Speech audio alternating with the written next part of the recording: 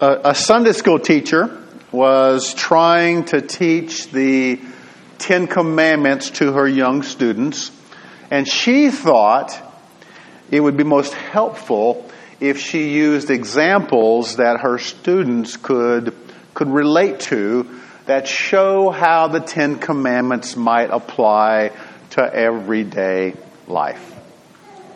So she said to the class,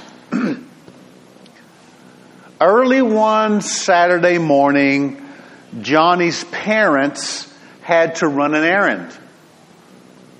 And they asked Johnny to wash the dishes while they were gone. When they returned, Johnny was playing video games, and the dishes were still unwashed. The teacher asked, which commandment applies here? And in one accord, the class responded, honor your father and mother. Good, said the teacher. And she gave another example. Annie went shopping with her mother. And when no one was looking, she slipped a candy bar into her pocket without planning to pay for it.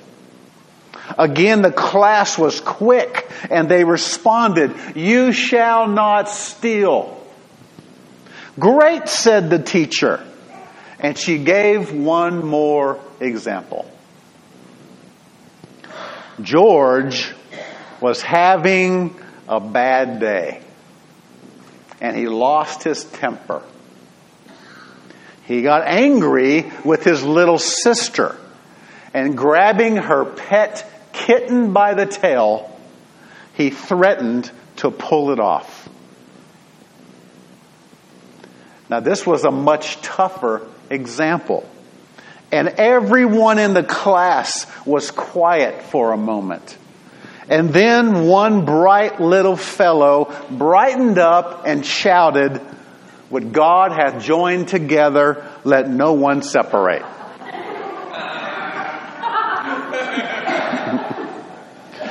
I like that one. Yes. Smart kid. That's right. This morning we are beginning a sermon series through the Ten Commandments. And with those words, if you're like me, you may have already had the picture of Charlton Heston portraying Moses walking down the mountain with these stone tablets in his hand. That's just me. Maybe you understand. But let me tell you, there's more to the Ten Commandments than that. And for the next 10 Sundays, beginning this Sunday, we are going to begin this enormous and intimidating undertaking of studying the Ten Commandments. And before we kind of dive into these things headlong, I need to give you some background information and then explain in general terms what the Ten Commandments were all about. Okay? A little over 2,000 years before Christ was born, God established a covenant, a contract with a man named Abram. Abram trusted God, and he was graciously counted as righteous by God because of his faith in God. And God gave him the new name of Abraham, for he would be the father of many. In this covenant, God promised Abraham that through his children, looking far ahead to Christ, all the people of the earth who live by faith would be blessed. The covenant continued to Abraham's son, Isaac, and to his son, Jacob, whom God later renamed Israel. Jacob, or Israel, if you will, had 12 sons, who became the 12 tribes of Israel. One of Jacob's sons, Joseph, was sold into slavery in Egypt by his jealous brothers. But by God's divine plan, He used Joseph to preserve the people of Israel during a very long and very severe famine. The people of Israel moved into Egypt, where food was plentiful. And they continued to reside in Egypt, but unfortunately, there was a change in leadership in Egypt. Things took a turn for the worst, and the Israelites became enslaved by the Egyptians for some 400 years. God knew this. He saw their suffering. He heard their cries. And when the time was right, God tasked Moses with liberating His people from their slavery and bondage in Egypt. And this great exodus towards the promised land began. Now, it's important to keep in mind that at this point, God's people knew nothing but slavery and bondage. That's all they have known. Okay? Slavery and bondage. They didn't know what it was like to live in freedom. But here they are, free and on the move. If you recall, in Exodus chapter 14, they had the Red Sea experience, which we've been looking at on Wednesday nights, where God parted the water, allowing them to cross safely to the other side. And once safely across, they were full of praise for God. But they were also in the wilderness, where several difficult trials awaited them that required God's help. 3 months after they departed Egypt, the Israelites made it to Mount Sinai, the mountain of God, where they remained for almost a year. It was out at Mount Sinai where God would enter into a covenant, again a contract with His people. Moses went up the mountain, and God explained to Moses that the Israelites would be His people, His treasured possession, a kingdom of priests, a holy nation, if they accepted and obeyed the covenant.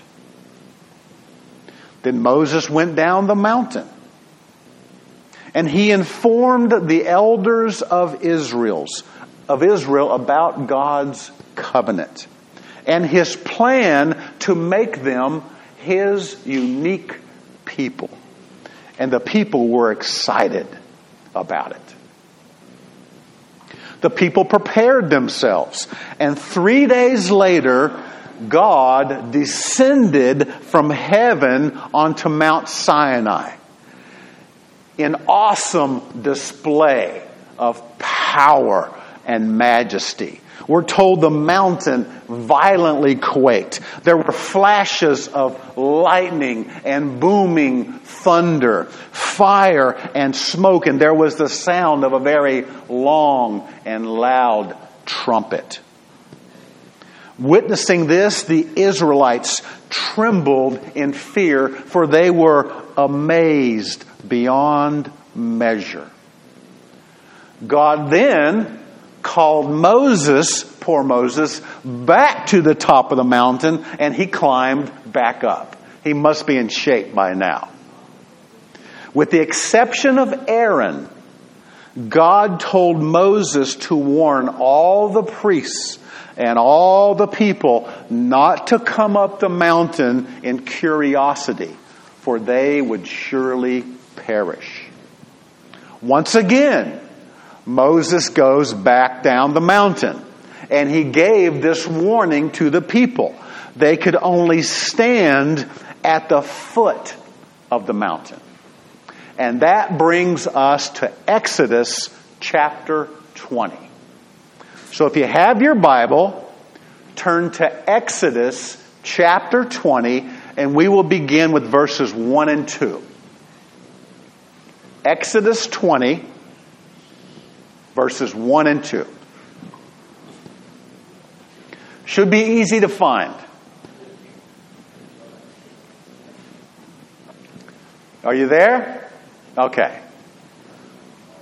We are told, verse 1, then God spoke all these words, saying, I am the Lord your God, who brought you out of the land of Egypt, out of the house of slavery. Let's stop there. This is a passage that is often overlooked when thinking about the Ten Commandments. But it's really important. We're told in verse 1 that God spoke all these words. Now let's stop there for a moment, because I want to point something out. When God gave the Ten Commandments, He spoke to all the Israelites as they were assembled with Moses at the foot of the mountain. This might be portrayed differently in some of the movies you may have seen. Before the commandments were written in stone, they were first given to all the people by the voice of God.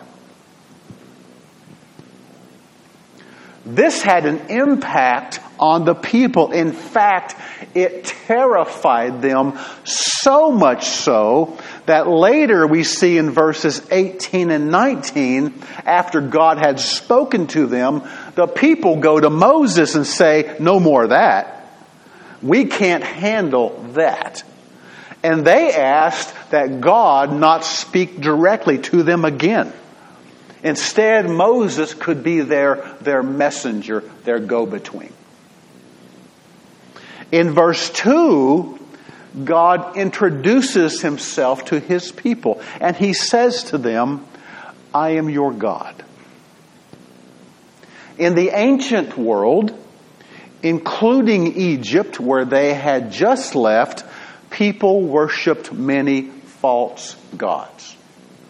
But here, the Lord sets Himself apart from any other supposed deities. I am your God.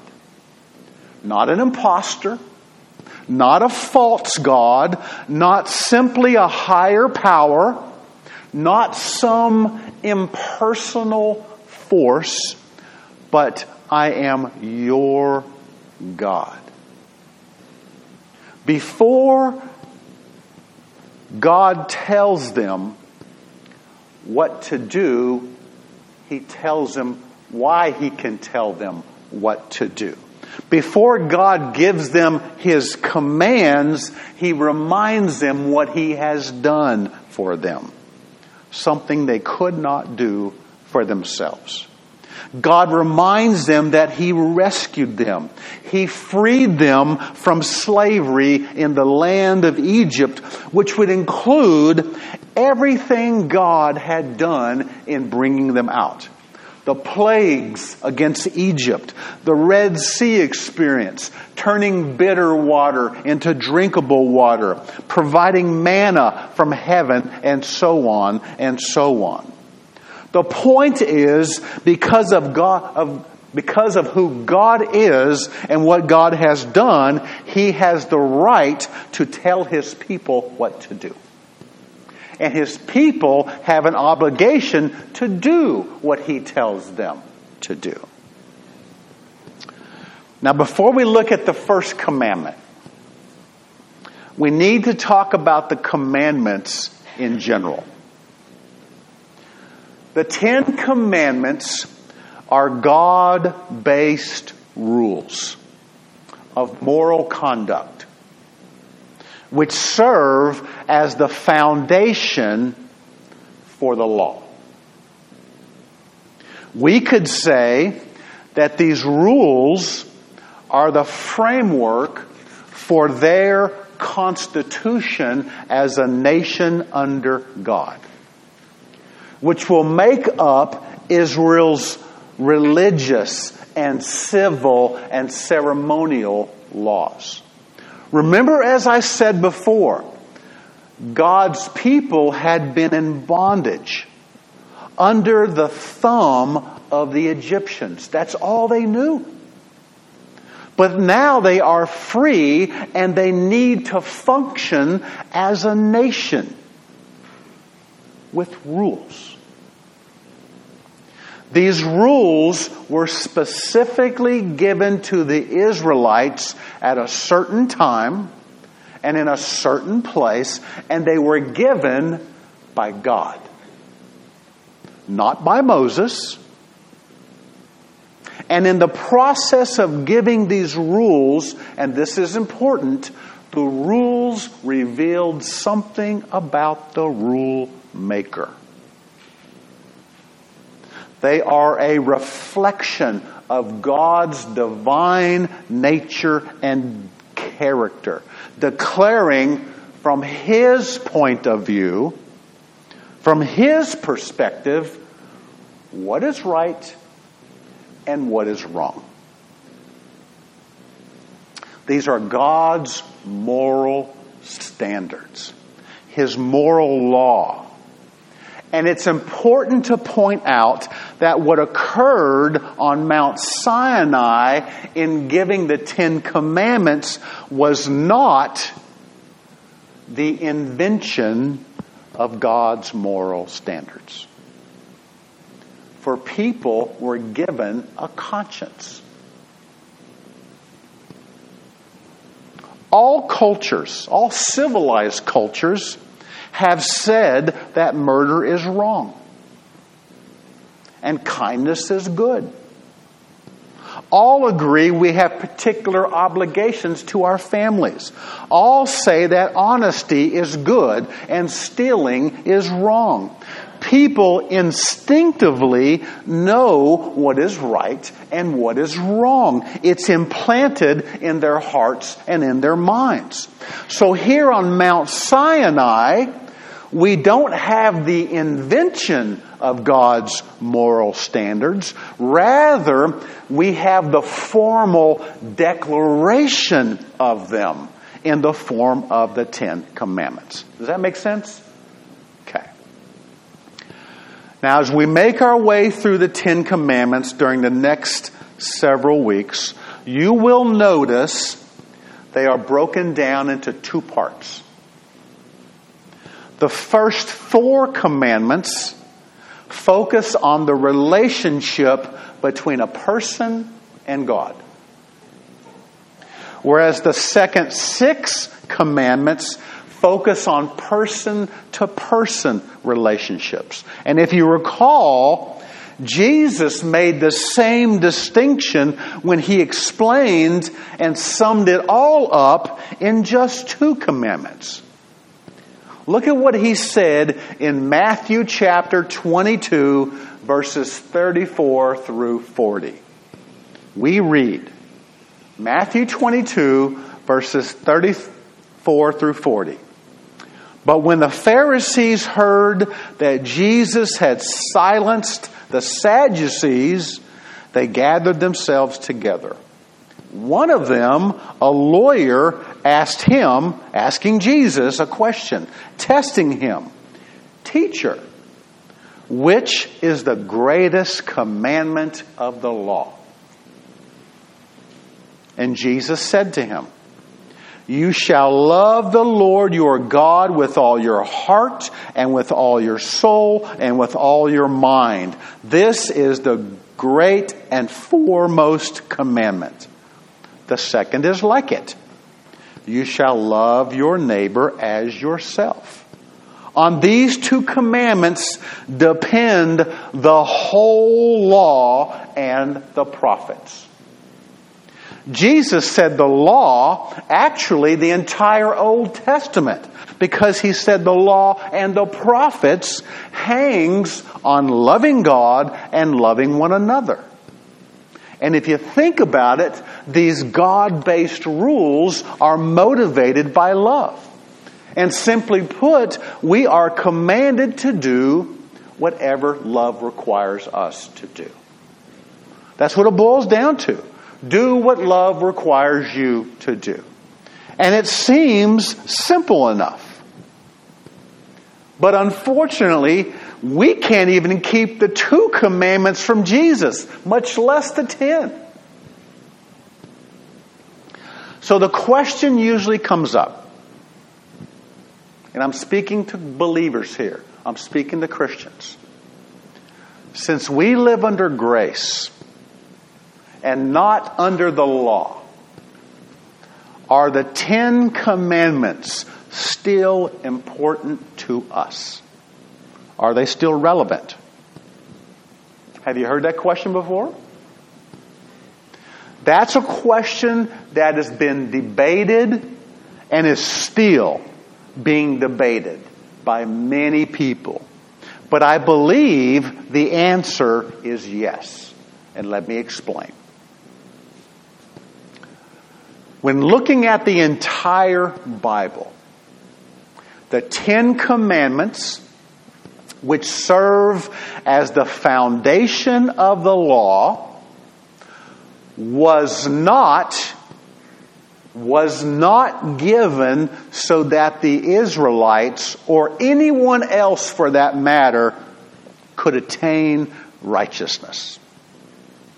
A righteous standing before God has always been by faith in God. Just like Abraham was graciously counted as righteous because he trusted God, long before the 10 Commandments ever came. No one is declared righteous. No one goes to heaven by keeping the law, because no one except for Jesus could keep the law. The law was given to reveal sin. It exposed our wickedness. It formally made sin a violation. And it imposed a death penalty.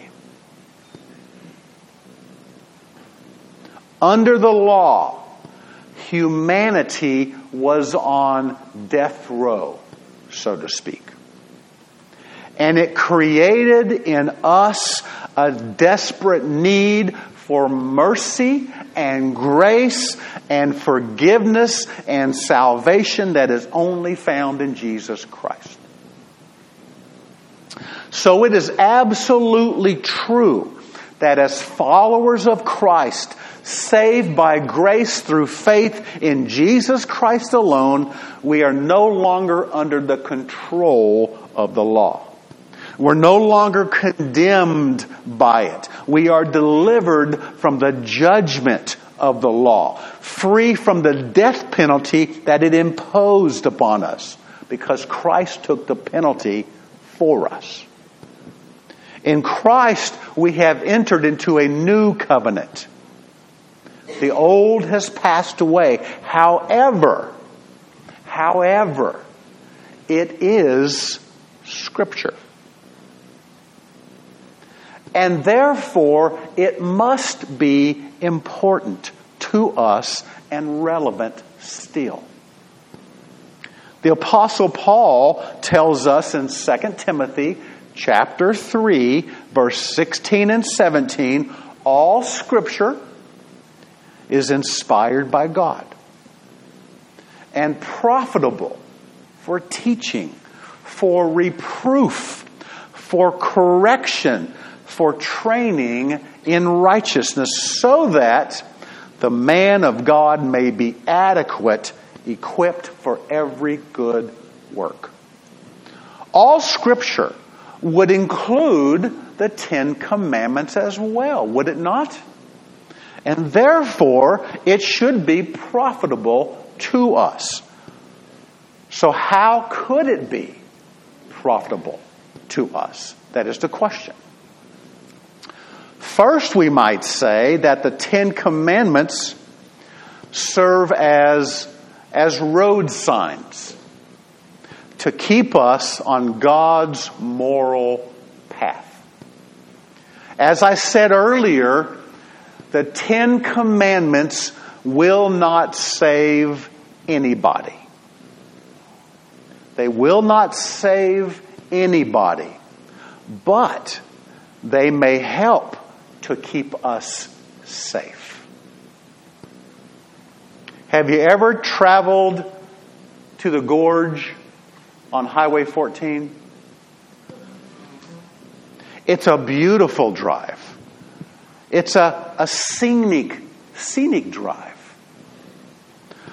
But it can also be a dangerous drive if you don't pay attention to the road signs.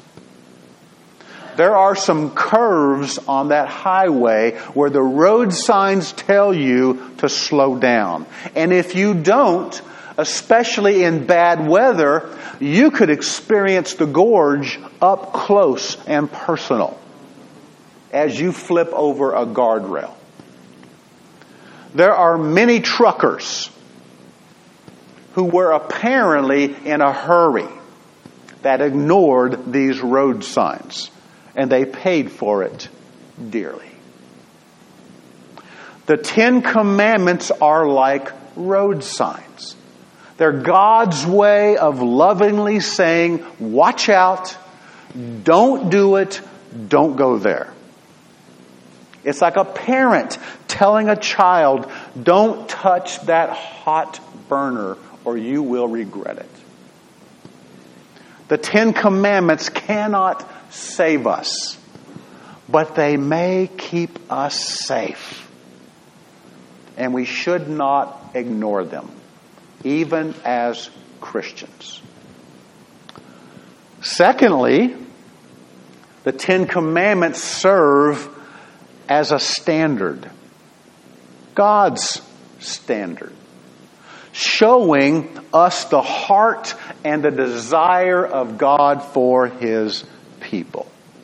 It is true that we are no longer under the custody of the law, no longer condemned by it. We are no longer controlled by it, for we are led by the Holy Spirit.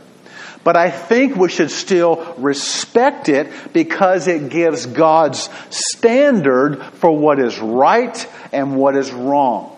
And I should point out here that as believers, they are only a starting point.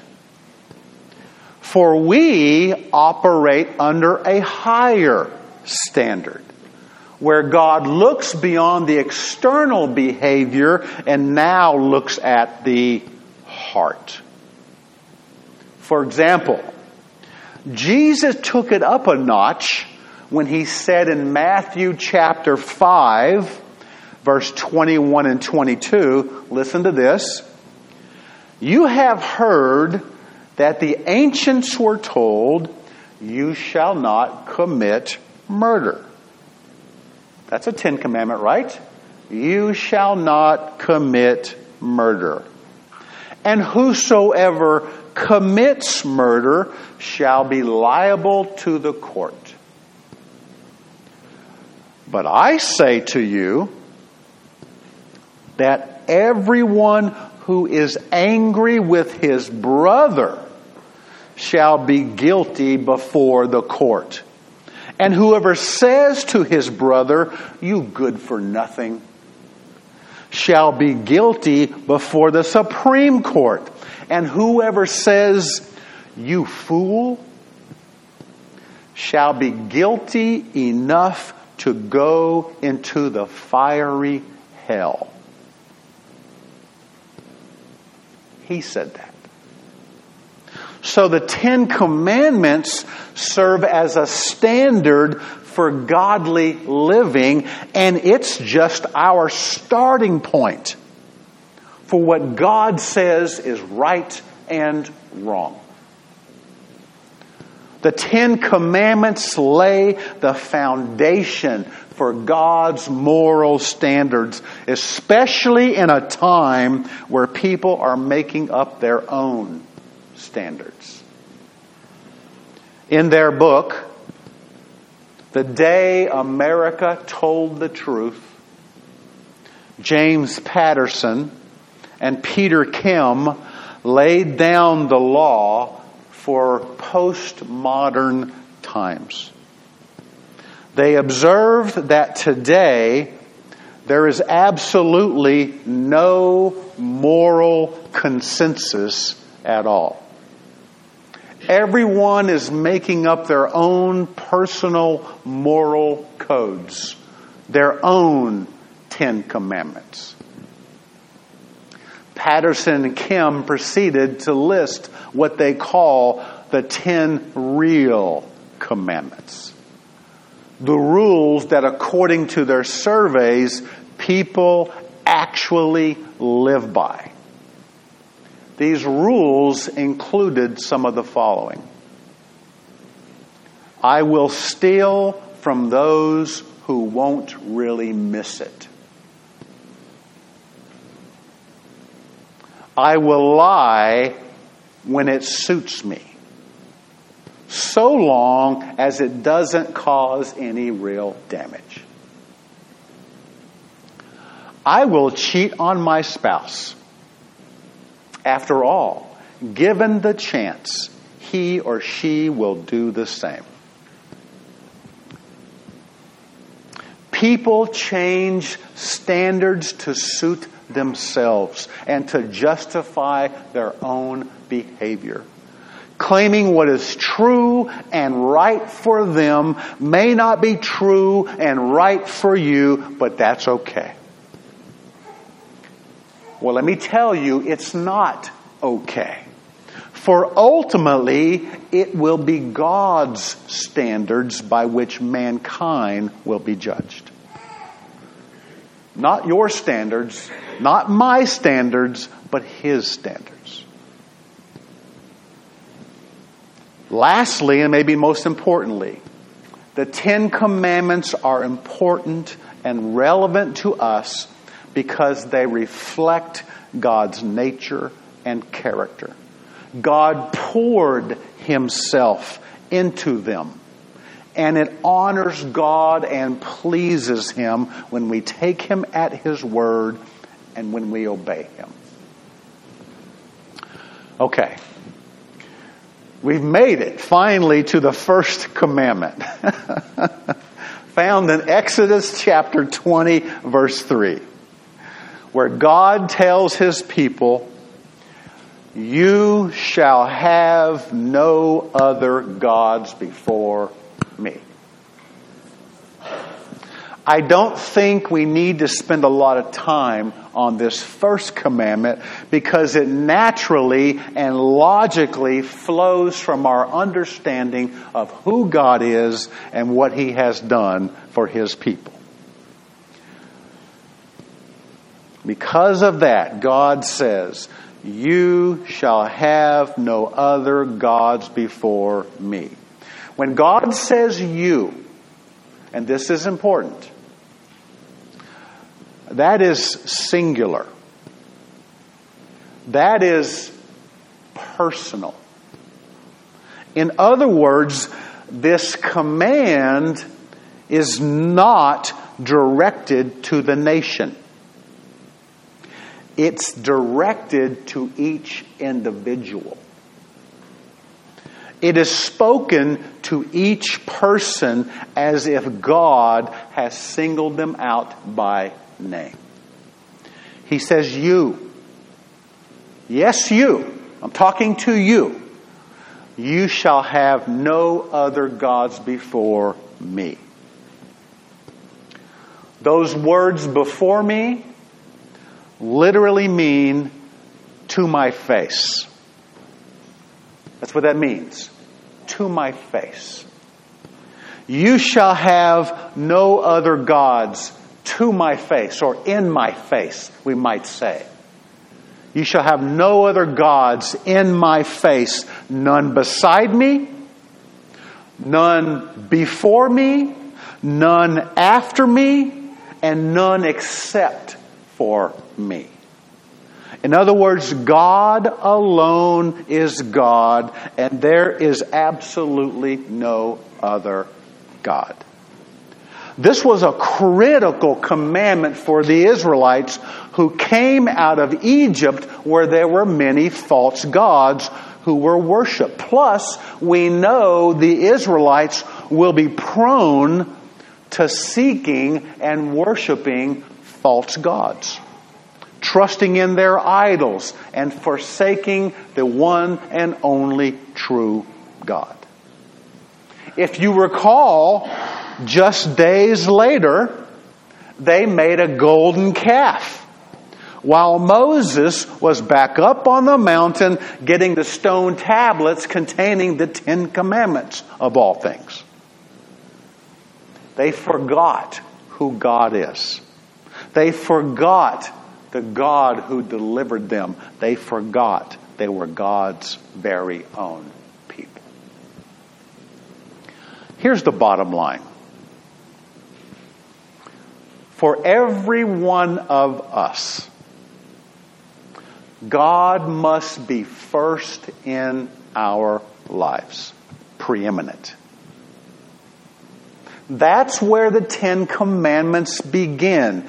And it speaks more about a relationship with Him than a rule imposed by Him. The story is told of an old farm couple who were driving along in their pickup truck when the wife said, "We never sit all snuggled up in the truck like we used to." The husband looked at her and said, "I haven't moved."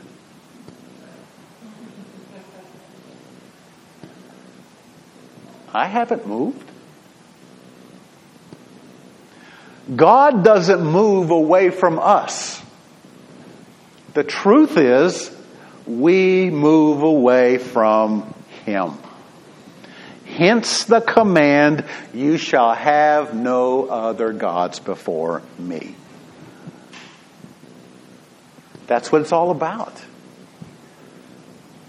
We are so prone to move from God, to give Him second place in our lives, when He wants to be first.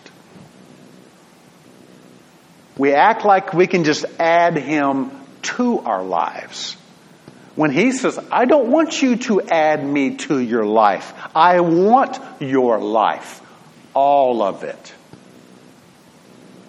We're so prone to move away from Him. And that's why He says, you shall have no other God before me. And that poses a question, doesn't it? Do we have other gods before Him? Now we might say, well, I don't have any other gods.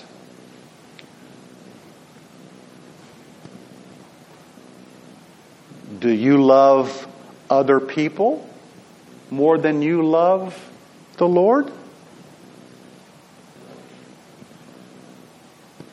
Do you love other things more than you love the Lord? Do you trust people, other people, more than you trust the Lord? Do you trust other things more than you trust the Lord? You get my point? Those are God's. Anything that we love and trust more, any person that we love and trust more than God, are gods that we are putting in His face. And He says, don't do it. Don't do it. Don't move away from me. You are my people. That's what He told him. You're my people. You're my treasured possession. You're a kingdom of priests. I've delivered you. For us, I've sent my Son to die in your place. I love you that much. Don't move away from me. That's what He says. That's what He's saying to us. Don't move away from me. Let's pray. Father, I thank you again. I just thank you so much for your love and your mercy. I can never get away from that. Thank you for your grace. Thank you for your forgiveness. Thank you for your patience. Thank you for Jesus Christ. I thank you that you love us, that you desire the very best for us, and that you gave us your rules to keep us close to you, to keep us safe. You gave us your rules to convict us just how far away we often are from you. And you gave us your rules to point us to a Savior. Thank you, Lord. Father, help us not to move away from you. Give us a desire, give us a passion, give us a yearning to stay close to you, to be your people. Help us to love you. Lord, I pray that you bring us to that place where we just don't add you to our lives, where we just don't give you a part of us. But Lord, you bring us to that place where we give you absolutely all of us. Our entire life, we give it to you. Father, may you be pointed out. May you be honored and glorified. And I thank you, Father, in Jesus' name. Amen.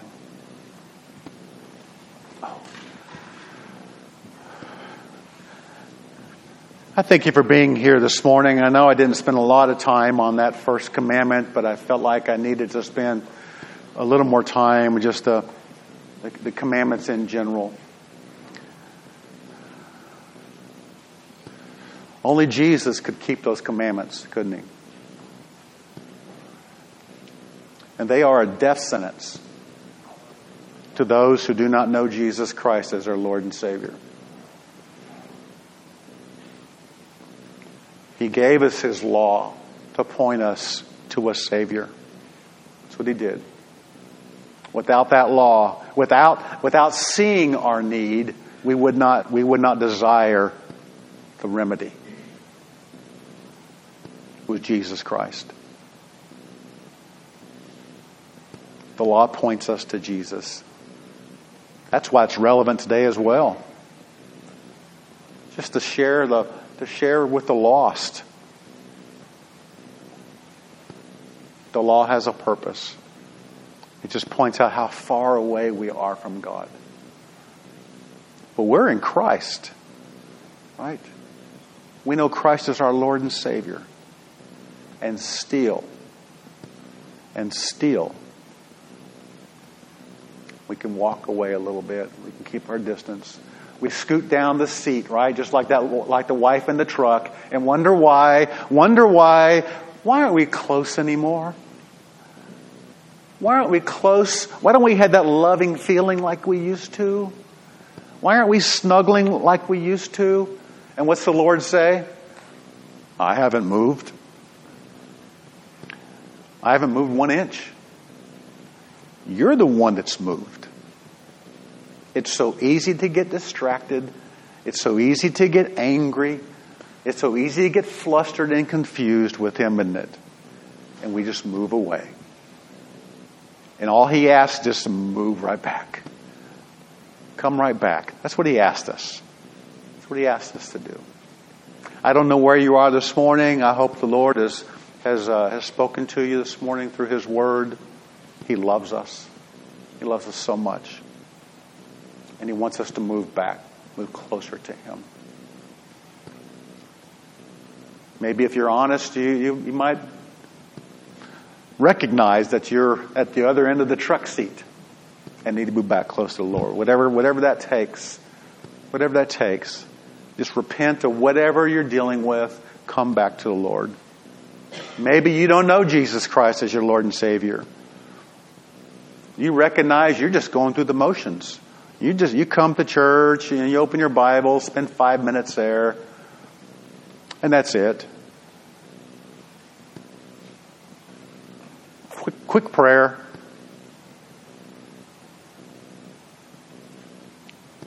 You can talk about a political candidate for 5 hours without taking a breath.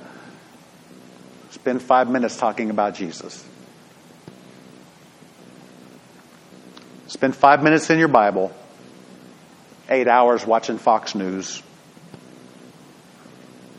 Am I getting personal now?